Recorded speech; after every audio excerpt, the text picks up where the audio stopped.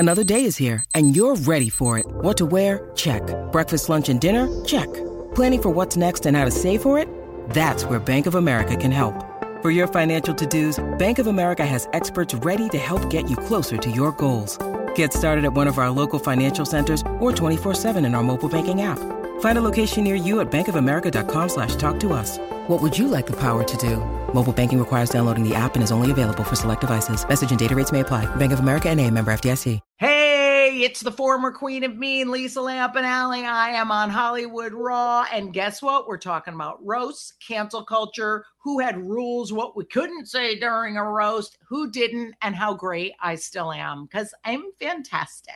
Hey, everybody, it's Tony Robbins. Hey, guys, I'm Audrina Patridge. Hey, this is Adam Carolla. You're on the Hollywood Raw podcast. You're watching Hollywood Raw. You're listening to and watching Hollywood Raw. This is the Hollywood Raw podcast, hosted by entertainment veteran Dax Holt and street journalist Adam Glynn. The podcast humanizing Hollywood. From celebrities to media moguls, even paparazzi and bodyguards have come to break news, break their silence, or just have a great conversation on Hollywood Raw. If they're on Hollywood Raw, there's a reason. From Page 6 to TMZ, Daily Mail, and People Magazine, everyone is talking about the Hollywood Raw podcast with Dax Holt and Adam Glynn.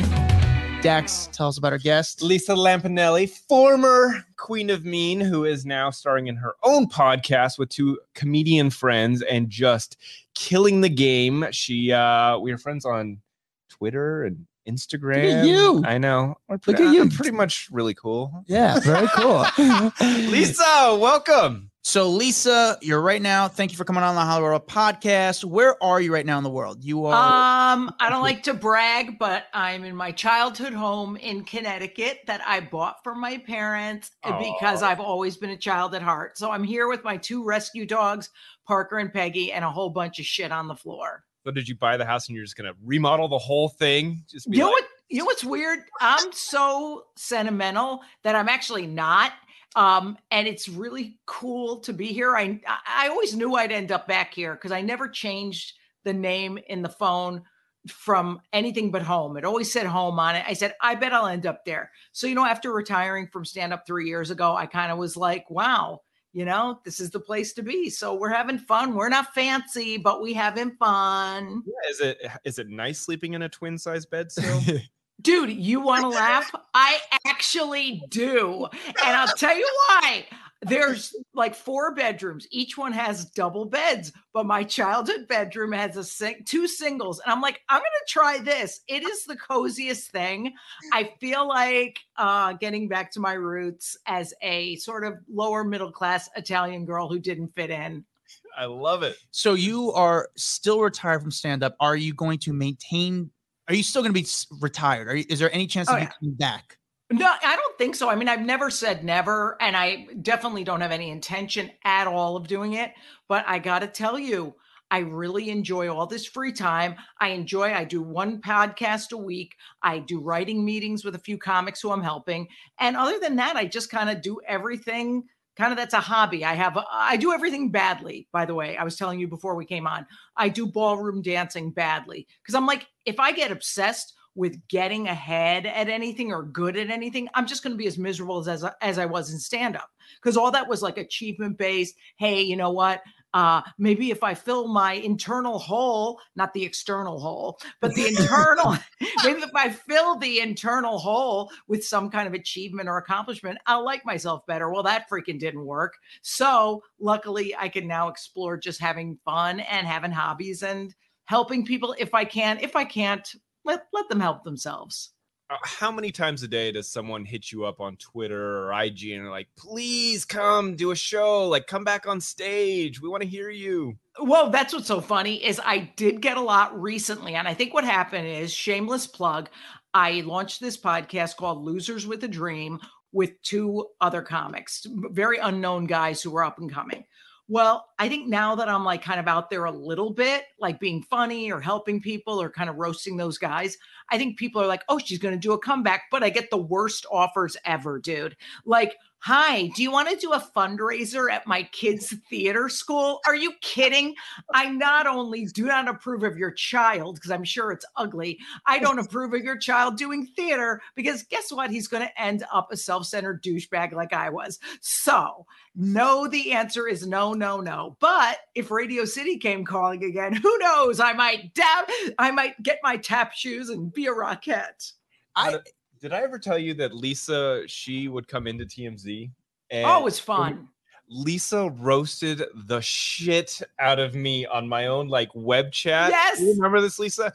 So I had this thing called Dax Chat back at TMZ, and she came and she just roasted the shit out of me for literally like 30 minutes, and it was the best thing in my life.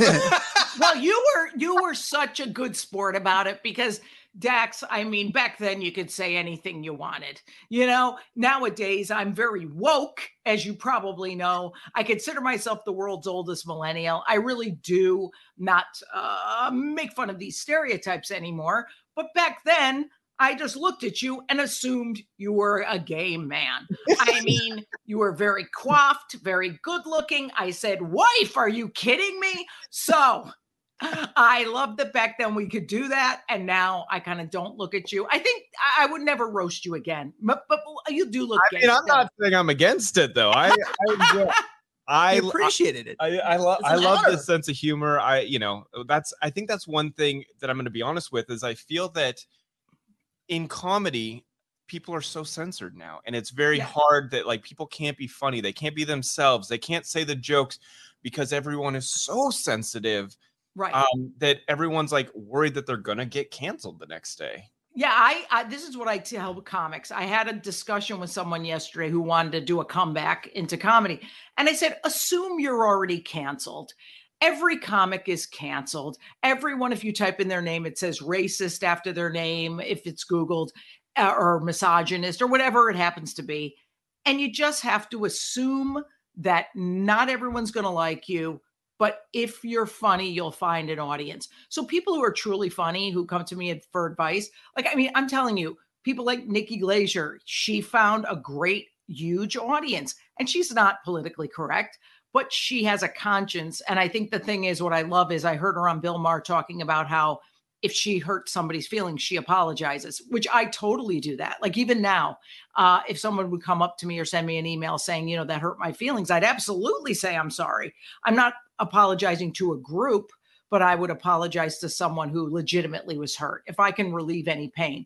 But so I think the comic, if they're funny, is going to find that audience no matter who they are. And yes, will the audience be laughing for the right reasons? We can only hope so. So why did you initially retire? What made you say, I need to stop? Oh, yeah. Well, when I went on Stern, I see this was great because when I decided the joy kind of was ending in comedy for me, that I didn't love doing it anymore. I hated the travel. I hated being away from home. I was like, okay, I have to go on someplace to retire that'll be taken seriously. So thank God Howard Stern said yes. So I went on there and I really told the truth. I said, I didn't find it joyful. I found that I wanted to quit before people started to notice I didn't love it anymore, because I don't think you should do comedy if you don't love it. We shouldn't be the people who complain on stage. I mean, yes, we could complain in funny ways about bits and stuff and make it part of the joke, but it should never be, wow, that comic looks like they're phoning it in. That comic looks like they're not enjoying it. And it just, I knew if I stayed in another year or so, people would start to go, oh, there's not the love there that there used to be. So I said, let me get out. Yeah, but were you burnt out, or were you just exhausted from it, or were you just like, no, I'm not over it? Because I think at the time, roughly, there was a news story that came out that did a show, and then some people in the crowd got offended, and then you're like, fuck, like you like kind of went off and said, fuck, like, anyone, what happened exactly? Yeah, what happened was that incident happened way after I had booked the Stern thing to retire, so the decision was already made. So what happened was there was a guy in the audience who got mad at me because there was a woman with a cast on her leg and she was surrounded by drunks. And I was like, miss, do you want to move up? Do you want here? There's 2 seats up front, move up. And it was taking too long for this guy. And he goes, start being funny, you effing C, or whatever it was. And I went off because I'm like, here I am, ready to get out of this business. I'm trying to help this bitch in a cast who probably lost a fucking, got a broken leg by something she was doing that was stupid. So suddenly I'm the asshole. So I went off on the guy and I was like, I'll just give you your money back and all this stuff. So it was insane, but I kind of liked it because it was my last hurrah of craziness. Because those moments, man, those are fun and weird and fucked up, very Andy Kaufman. So the 2 weeks later, I think was the Stern thing was already booked, but that part was not like horrifying to me. What I found horrifying about comedy was I was 30 years in a business, and doesn't everybody find their job horrifying after 30 years? Like no one would ever say to a secretary, like, oh my God, why did you get out of the typing pool? So I think we're all allowed to just evolve and notice what doesn't work anymore. And I was like, yeah, I noticed my own life. And I think that's, you guys are pretty astute guys when it comes to self-help and things like that. When you start noticing your life instead of being on autopilot, you go, ooh, this doesn't work anymore. I don't love this. And I just hadn't noticed my life for like 25 years because you get into accomplishment. Yeah. I feel that people get kind of a high off laughter and making people laugh out loud and the joy that comes from it.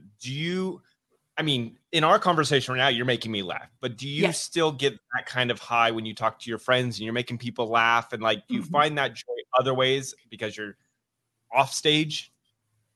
Right. I don't hesitate to, if it's a funny moment, to, go with the flow. Because if you're denying one of your gifts, like I grew up, my mom had a great sense of humor. She told stories. And I'm like, you know what? If I don't say a comment when it's funny and I'm holding myself back, then I'm not being myself. So at gatherings and stuff and game nights or whatever, on podcasts or whatever, I'm still funny because that's part of me, but I'm also way more vulnerable. I'm also way more open about struggles. And that's why I like the podcast I do, because honestly, me and these two guys talk about everything from fear of success, vulnerability, addiction, compulsive eating, which I've struggled with, bad relationships, which also I struggled with. And I'm like, wow, we can still be funny, but address those deeper issues in the process. So I think just now I'm more in these years kind of more 100% myself than I was on stage. Stage was like 10% of me. Now I use all 100% in my life, I hope. Who are the other comics you do with the podcast? Oh, yeah. My guys are Bo McDowell and Nick Scopoletti. They're two guys who started in Connecticut a few years ago. And I just happened to do a favor for my niece. I went to see their show. And of course, when you guys know what funny is. When someone asks you a favor to see their friend, you want to shoot yourself in the face because you're going to have to tell them they suck. So I go to this thing with a completely closed mind and I'm like, holy crap, they're actually funny. And I could help these guys. There's little tweaks we can make to the jokes. There's little things about them that I really like character-wise. And we started having these deeper conversations. And I'm like, holy crap, this is a podcast. Because to me, what's missing in the podcast with straight white men is vulnerability, openness about issues and struggles. I am not a huge fan of the bro type podcasts, the very bro-y sort of, fuck those whores podcasts and all that stuff. And I go, you know what?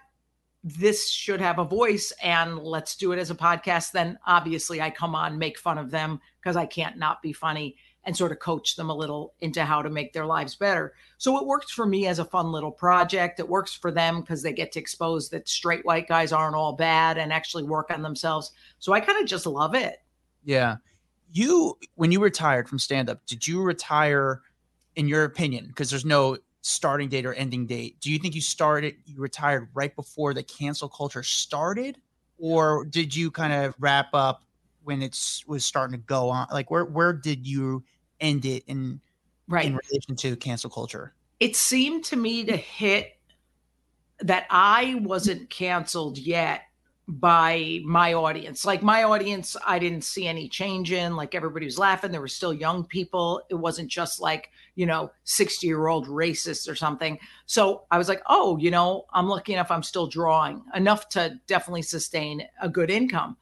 But then I think what happened was, of course, you guys probably are way more, aware of what's going on in entertainment and stuff. I finally started reading about something other than me and stopped being so self-centered. And I'd read about wokeness and about like people getting quote unquote canceled. I'm like, oh, this is a thing? Holy crap. Like I would have never known this because I was so consumed with myself and so into what I was doing and how to get ahead that I just kind of didn't notice the rest of the world. It's a really, to be honest, it's a real big source of shame for me that I work on because I didn't notice all the systemic racism, in life. I didn't notice ageism or fat phobia or any of the stuff that we talk about now. I'm like, holy crap.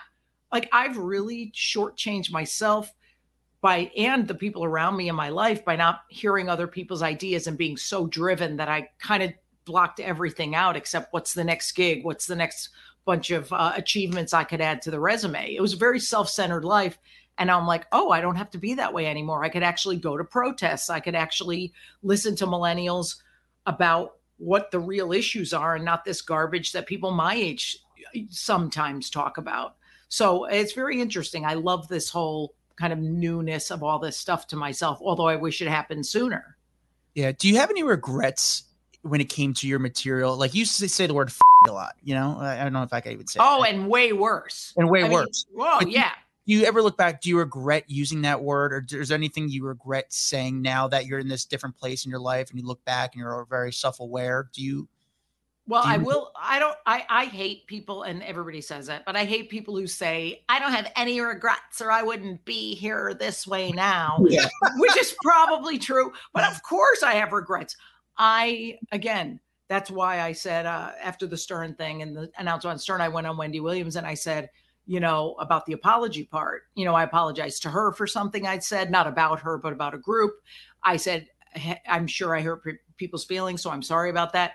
I don't know why that's wrong. I think it's fine to have regrets because you go, yeah, that fucking sucked of me if somebody felt shame about themselves because of me. I get very few people reaching out to me. Yeah. So I think to myself, you know what?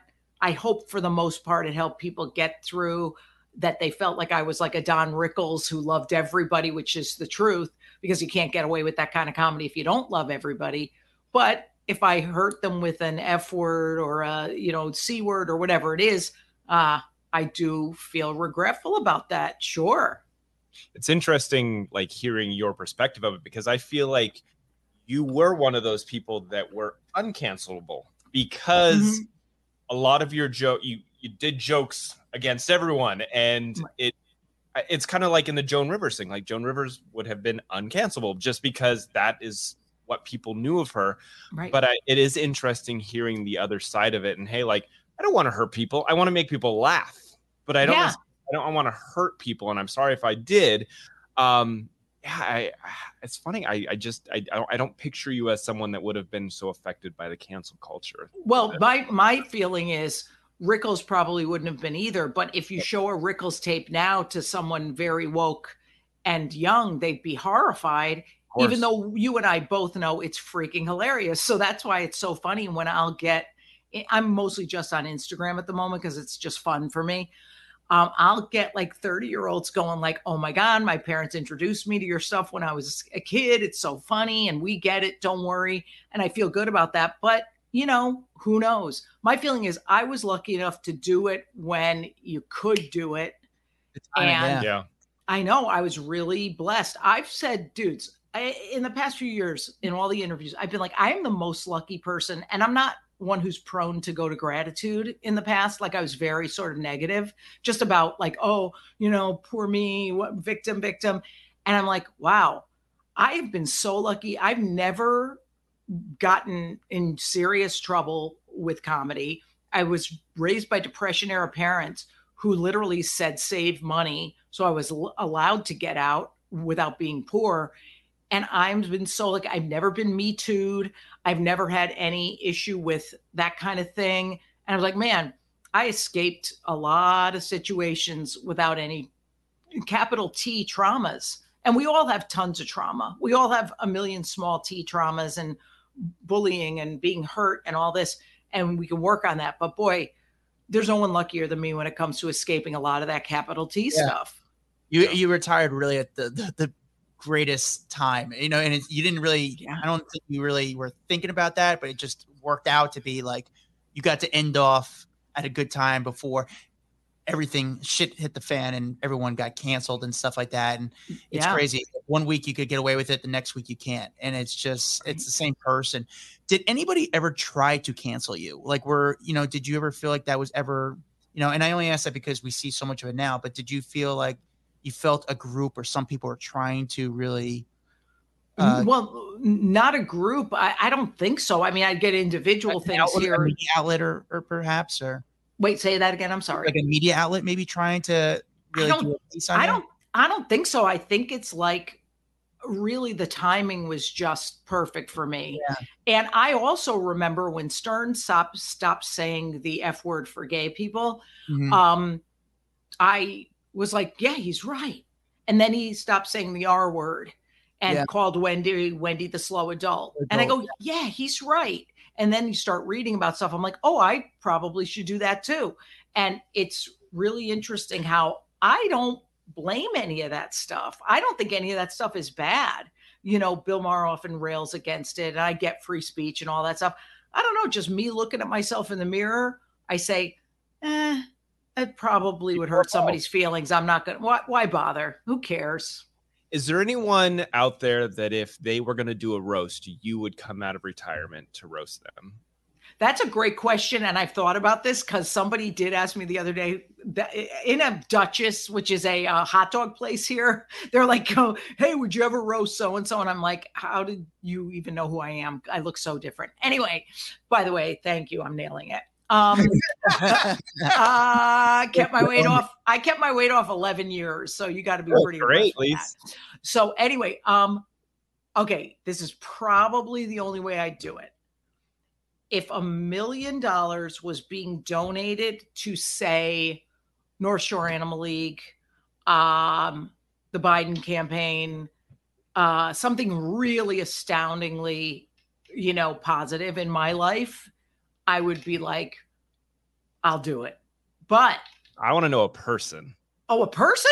A person? Oh, well, if they, I don't think the person counts because, like, even if they said, come roast the head of the North Shore Animal League, which happens to be Howard Stern and Beth, I would absolutely go off on those guys because it's fun and we're friendly. I wouldn't say we're friends because, they're very, very, I hold them in so much regard. I can't be friends with people I worship.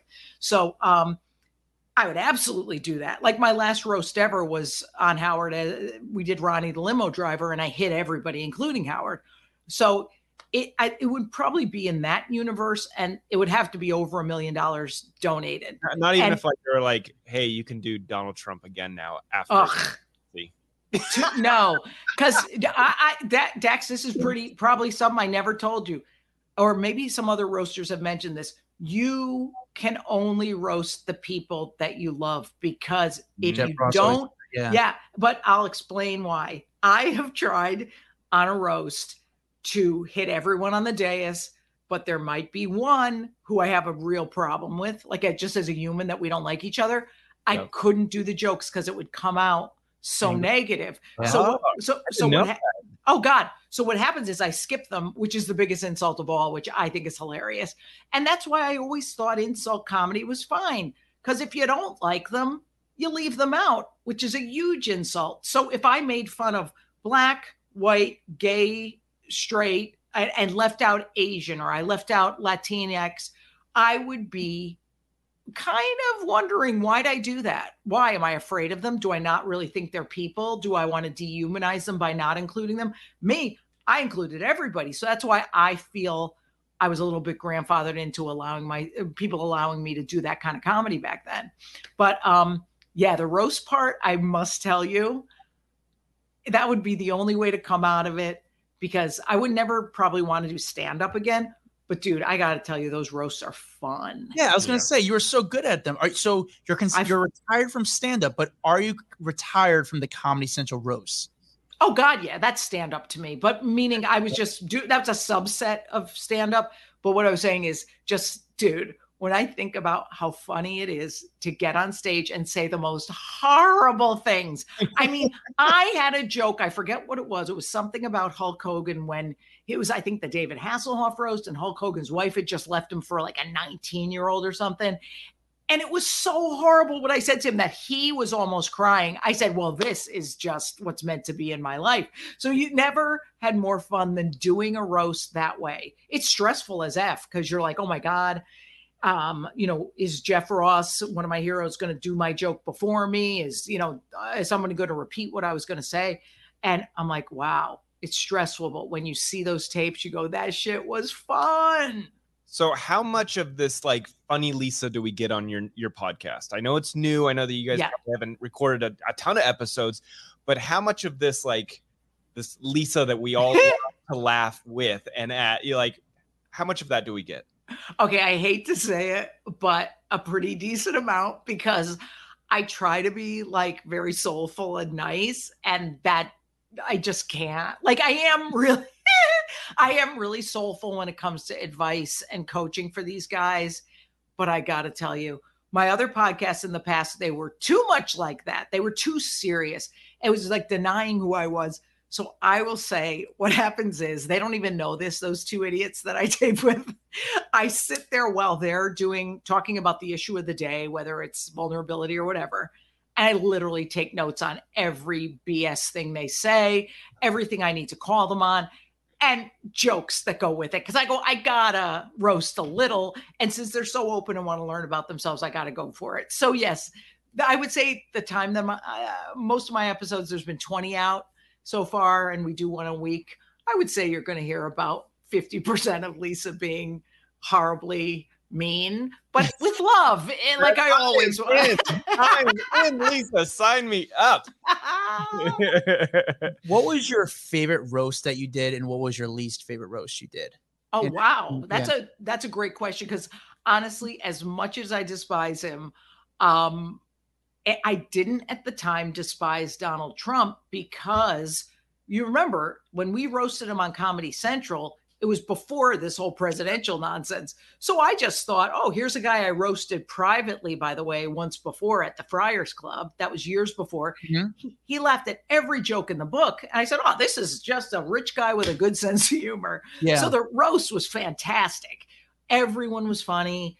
Nobody tanked except that poor guy, the situation, poor thing. And again, I feel really sorry for him, because there's nothing worse than bombing on TV. And he got a lot of crap for it. And I felt bad about that. But I definitely added to that when I talked about it in the media. So no apology to him. But I will say the Trump one was a blast, because it wasn't serious. Nowadays, it probably would be horrible. Sure. My least favorite, and oh my God, I'll never forget. It was my first one. It was the Chevy Chase roast. He has since said it was the worst night of his life, because he realized he had no friends, because they had to ask people like me to roast him, because no one would show up. And and this is me though. When I walked out of that apartment to go to the roast, I was living in New York City in a studio apartment. And I said, I look back at the room and I go, this is either going to be as soon as you come back into this room tonight after this roast, your life will have changed in one way or another, because I knew I would either kill or bomb. And thank God, again, with the universe taking care of me, I absolutely had the set of the night. Thank you. And they moved me up in the lineup from 13 to 3 for the broadcast. But you don't realize how miserable it was, because Chevy Chase wore sunglasses so that he wouldn't be vulnerable at all to us. He stared straight ahead and didn't look at us. He didn't laugh at anything. He was the complete opposite of everybody I've roasted since. And in my head, the only thing that won out was like, you have to kill or you'll never be asked to do TV again. Because that's the truth. It's like one shot, that Eminem bullshit. It's like you get one shot, that's it. But he was a horror. With him being such like a comedy legend, why did he not have anyone that wanted to roast him? That doesn't even make sense to me. I feel like everyone would have been lining up to roast him. Oh, I think over the years, we've heard he's kind of an asshole. Well, but I think what Dax is pointing out, like, if you dislike him, come on and roast him. Yeah. Again, he wouldn't no one allows people they hate to roast them. Like I probably wouldn't be roasted by you seems like he would have a billion friends out there that would be like Wow. absolutely lining up to do that. Well, when he came out in the article in Entertainment Weekly a few months later, or whatever it was, he had said, he realized no one would show up for him. So that's got to feel sad and got to feel horrible. I think it says a lot. Yeah. A lot, especially being in the comedy community. Right. Well, from what I've heard, though, he has become much a better person. Him and Howard, Howard's talked about that they've mended their rift. And I think we all just kind of evolved. Like, that's a wake up call. And it sounds like it was for him. We've all needed wake up calls, and I've had a few, thank God, and hopefully changed my ways and not been an invulnerable bitch to everyone I meet. When you roasted Donald Trump, and the one thing I can say about Donald, because I was actually at the Friars Club roast when you did that, and he could handle a joke. Like, you could say what you want. He's very good at that, and obviously that was a different time. Now it's a whole different type of person, different stature. But when you roasted Donald Trump, what were the rules for him? Was there anything off limits for Donald Trump? Again, see, this is why I love you. You get it. There's something they all put off limits, right? And it makes me laugh that you would do a roast and have things off limits. So, first of all, he only had one, but it was a big one. You couldn't talk about his finances and bankruptcies in any way. And that's hilarious. That's like part of his whole appeal. I know. And guess what? The other ones, I'll tell you a couple others. Poor Pam Anderson. Her stipulation was we couldn't talk about the hepatitis C. Hepatitis C, yeah. Which I kind of get. And then William Shatner had the thing where you couldn't make fun of. Remember when they found his wife dead in a pool or something? Yeah. Yeah. So those to me seem like health related. Yeah. So, but the Trump thing was a little bit stupid. I think with Pam too. I loved her so much. I had only met her that night, and she just is such a doll. And I just think, I never told anybody this. I don't think I wrote it in a play once, but I pulled back way back when I watched that roast before I went up, because a lot of the guys were getting up there and they were literally doing such lazy jokes about her boobs and her down under that I was like, okay, make an effort. Like, one good joke about body parts, make it a really good one and move on.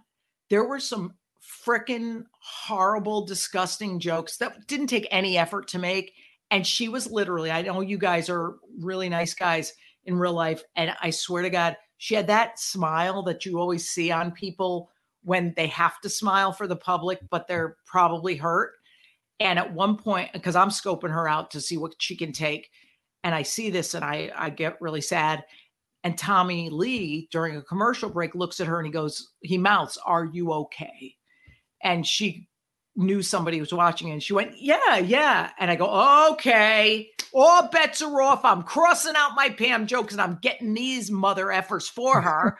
So I jump into protective mode, and it was one of the greatest shows of my life without going really base on her. And again, will really hardcore comics hear this and go, what a pussy Lampanelli is? Yeah, then freaking sign me up, because I've been raised with that protective instinct. And I was like, that's just not right. So I feel that was a good move. So with Netflix becoming as big as it is and all these people doing their specials on Netflix, do you feel that Comedy Central is even still relevant? I know for a fact I will always have cable because I'm old fashioned. I'm 60 years old. I'm wealthy. What do I need for just the apps? I enjoy the apps plus the cable so I could brag to all my poor friends. However, I couldn't even tell you the last time I put on Comedy Central, and no shade to them. I just forget about it. So I hope they have some programming that keeps them relevant, but I don't know what it is. Like, I'm obsessed with dramas for the most part now. I'll watch a good comedy here or there. I'm not like all classy watching all British stuff and being all like, oh my God, I need a cup of tea. But if Comedy Central, other than South Park, comes out with some good stuff, I would watch it. But I don't think it's the clearinghouse for comedy that it was. Who was the comedians that came up in your graduating class? Like the people you kind of was in your class coming up? I would say the guys I sort of came up with are like Jim Norton, Jim Florentine, Jeff Ross, those kind of guys. The girls, there was like no women really. Yeah. Was it just using couplets, I guess? I don't even know who, like. Yeah, there was Joan was way in before that. This is interesting about Joan. And again, I think this says a lot.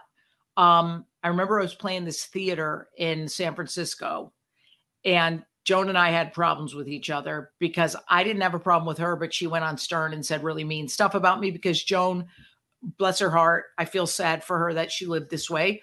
She didn't like other female comics because she felt threatened, which I am always so careful to support all the women comics coming up now because I'm like, oh, you're going to be like Joan and be a bitch to these women, or are you going to be nice? You know, they're going to surpass your success. So you want to, really applaud them. So Joan, I remember I was playing this theater in San Francisco and it was sold out, thank God. And the guy from Live Nation came up to me and he goes, oh my God, we had to cancel all Joan's shows this weekend. I'm like, what? She had 7 scheduled at this comedy club and they canceled all 7 because no one bought tickets. Well, you got to hand it to her. 2 years later, selling out huge places again because she did a comeback on The Celebrity Apprentice.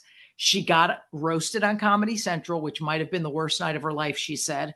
And I'm like, oh, so even if you're done, you're not done yet. Mm-hmm. So I thought that was really cool. But that was the only example I had of a woman who kind of did like this crazy comeback because she didn't want to let go. I thought that was pretty cool that she could die on top. Yeah, I respect you a lot for talking so highly about Joan because she did talk about you and a little bit negative. My God.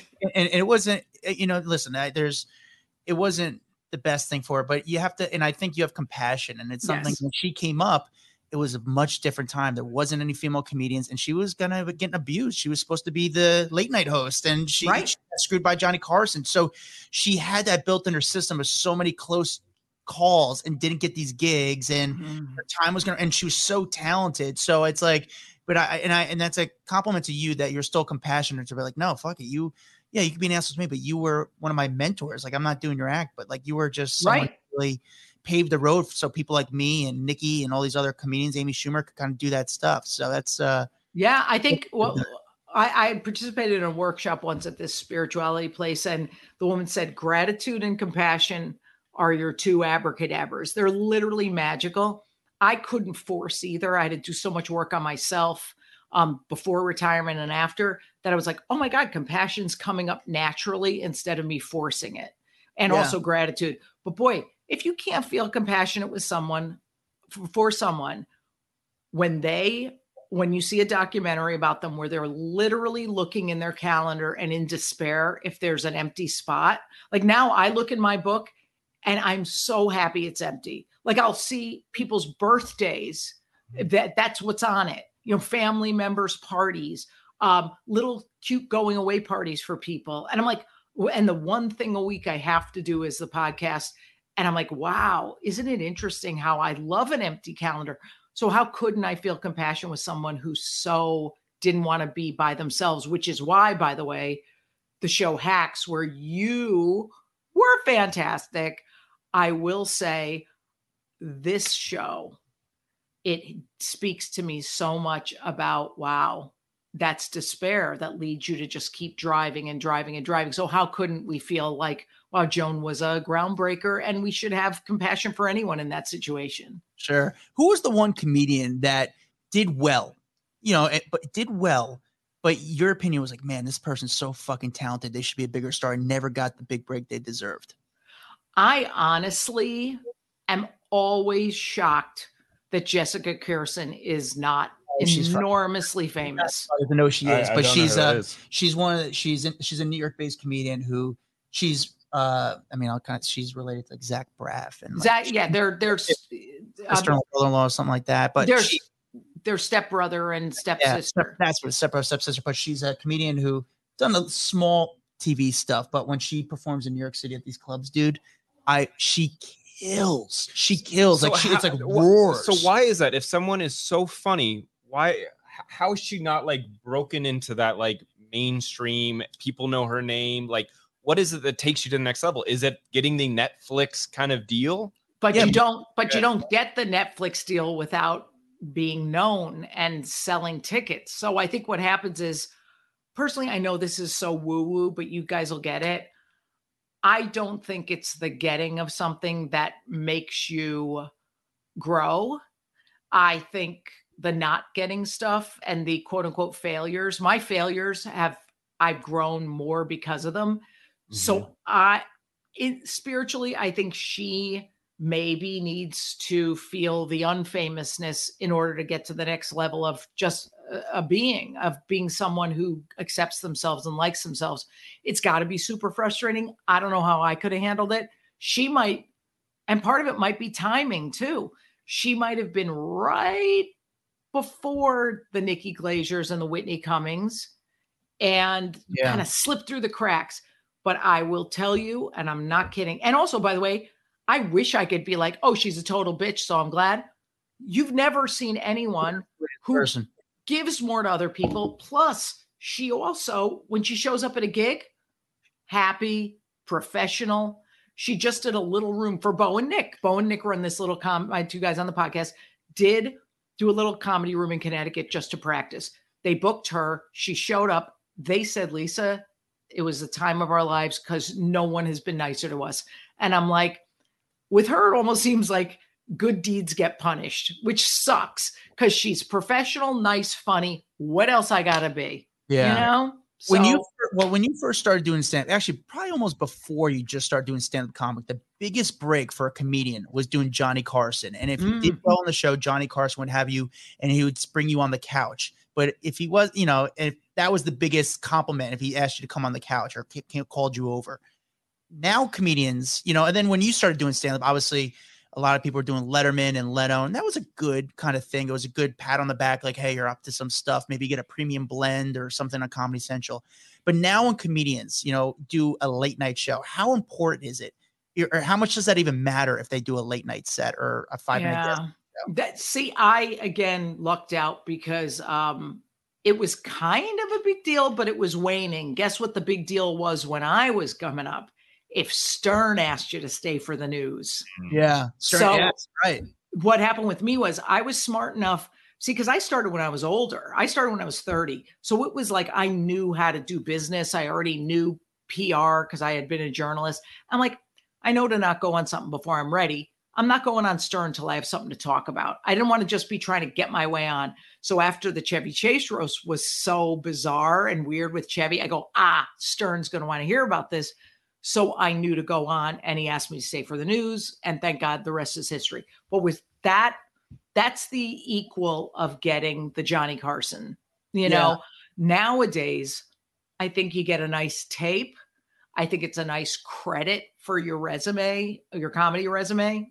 It's a resume changer. I don't know that it's a ticket selling changer. My ticket sales went through the roof with the Pam Anderson roast. So it took me about 5 roasts to get to the big one where people watched, loved it, and were obsessed with it. So I don't know the secret anymore. I think a lot is social media. A lot is those crazy things that I don't even know how to do, like TikToks and stuff. It could be podcasts. I have a niece who has a podcast that has over 100 million downloads, and they play sold out theaters all over the country. She didn't want to be a comic. Now she's a comic and they do sold out shows. So I crack up because I go, and by the way, that's called And That's Why We Drink. And they're fantastic. Wait, but I just talked to her. Christine or M? Both of them. Oh, they're the best. Funny. Yes, I literally just had a conversation with them the other day. That's so fun. I had no idea that was your niece. Yeah, my nephew Blaze, my oldest nephew. I have 8 nieces and nephews. He met her in Cincinnati and years ago, and they started dating. And he asked me to meet with her when she was a grad student at Boston University for TV writing, to tell her how to become a PA or whatever. We bonded instantly because we both had the exact same issues and literally take everything personally and work on that all the time. And they ended up starting this podcast, as you know, with nothing, $40 and a microphone. And dude, it just hit the sweet spot of the zeitgeist of paranormal, crime, trans host, stuff you can't force. And I was so thrilled. And they got married a few years ago. They're expecting their first baby. And I go, man, if you just do what's fun, because they did it literally with no goals. fun just works out. Because what's the worst that can happen? You still have fun. So even with my podcast now, I'm like, dudes, how much fun do we have every week? So if we get no listeners or we get, 100,000 or, whatever it is, hey, I didn't waste a second, but thank God for Christine and Em. They kill that shit, right? Yeah. Really good show. How did you, this is such a random thing, but you had a small part in Drill Bit Taylor. Drill Bit Taylor is one of the funniest movies. I love that movie. It's one of those, I even used like a photo for that movie for my fantasy football league because I thought the kids were great. I thought it was a great movie. It was just such an, I don't want to say underrated movie because I'm sure it did well, but it's like one of those movies to me was just such a cult classic. And how did you get that part? Did you have to audition for that part? Even though it was only a small little thing, but I remember Owen calling you Lisa by your first name and that was in the beginning. But how'd that end up? Oh, you're going to laugh because I got hired to play Josh Peck's mother. He played a hooligan in the high school, right? So what happens is me and Josh Peck, thank goodness, we're still in touch. We laugh. We go, isn't it great how we were in the only Judd Apatow movie that got bad reviews and nobody went to see it? We're like cracking up. So just our luck. It's a great movie and it's very cute. It's heartwarming. I loved it. All that happened was at the time I was pretty well known, thankfully through comedy. They called me and I guess it was Steve Brill was directing it. And they go, oh, we want you to come in and just meet with us, but we want to make you Josh Peck's mom and you could ad-lib all your lines and this and that. And they just gave me a part. I was like, this is badass. I didn't even have to do anything. So that's my favorite type of role. Yeah. No pressure. And I wrote the lines in advance, like 20, you know how we are, we're overachievers, 20 choices for each scene and just did take after take. And they picked hopefully the best ones. But another movie that you're going to crack up or another thing, Michael Patrick King called me during the Two Broke Girls last season. And he's like, oh, do you want to come out and do a part on it? It's pretty big. She's Italian and loud. I'm like, sign me up. Those are the things to do. Get it offered to you. I love it. I do anything. I told my manager in this retirement, I want to do two things. Anything I'm offered. I don't want to audition for anything. And any opportunity to talk about myself. You see how good I am at that? But yeah, I love like that kind of thing where it's no pressure. You go, and by the way, if you suck, you got to blame them. You don't have to, hey, you put me in it, dummy. So true. Well, Lisa, I know we've kept you longer than we said we would. I'm going to check out your podcast. For sure. It's called what is it called? It's called Losers. Yes, it's called Losers with a Dream. And by the way, that is a line directly from one of the roasts because I would roast the dais, everyone on the stage. And then I'd say, but enough about these losers with a dream. Let's talk about, David Hasselhoff. By the way, great sport, no limitations on the jokes you could do. So Losers with a Dream, it's available on all platforms, obviously. And the three of us are losers, but we still have dreams. So that's why we called it that. That's awesome. Lisa, thank you so much. Guys, make sure you check out the podcast. Make sure you follow Lisa on all the socials. Congrats for the podcast. Very exciting. We're happy for you, Lisa. I love you guys. You're the best. And tell Josh Peck we want him, even though he's kind of turned us down. Oh, that bitch. I'll get him. Love you guys. Dude, she's always awesome. I love her. She's great. She's fun. She's cool. And you're Instagram friends with her and Twitter friends. Very cool. You know what I love is that I love the talk about her being back in her childhood house and how she's literally sleeping in like a twin size bed now. Yeah. No, most people wouldn't even admit that. They'd be like, no, I sleep in this king size bed. All is good in the world. She's like real and honest. And I like how down to earth she is. Well, I just love the honesty about the roast and like who was cool, who wasn't. Even, she's not a fan of Donald Trump, but she does praise him a little bit as far as how he can accept a joke. And I also take away of her, again, like I said during the podcast, her compassion for Joan Rivers, because Joan Rivers was very, very I miss that. Was she really? Joan Rivers was very opinionated about Lisa Lampanelli. She wasn't kind to her. She didn't have good things to say. But again, I understand where Joan was coming from. She came up in a very, very tough time. It wasn't easy for her, but Lisa was always very, very good about Joan and thanked her, and because she basically made the path for it. But Lisa's great. She talks a lot of shit. She's cool. She gets it. Yeah. And that's important. She gets it. That's the celebrities we like, people who get it. Like, you understand what's interesting. You understand what makes you cool. You understand what makes you funny. Like, you get it. You understand the game, and she does. She does. Oh, she just sent me a message. She said, "Thank you. Appreciate having you on." Hold on, I'm gonna write back to her. New phone, who dis?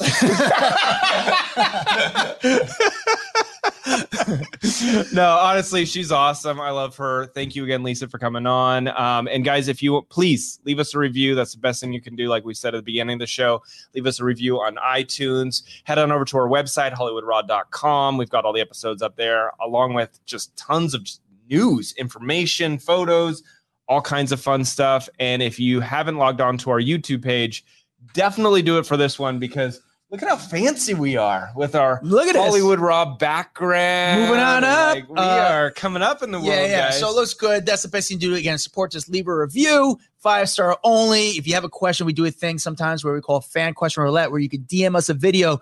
You don't know who the celebrities we're going to have on the show. You can ask us the most random question. We'll take that video and play it for the celebrity. And you don't know. We figure it out. It's kind of fun. It's a really cool thing. You ask a random question to a random celebrity, and it's really fun. And that's for ways for you guys to be involved in the show. You can find me at Adam Glynn, GLYN. You can find Dax Holt at DAXHOLT. We'll see you guys next time. A Huda Media Production.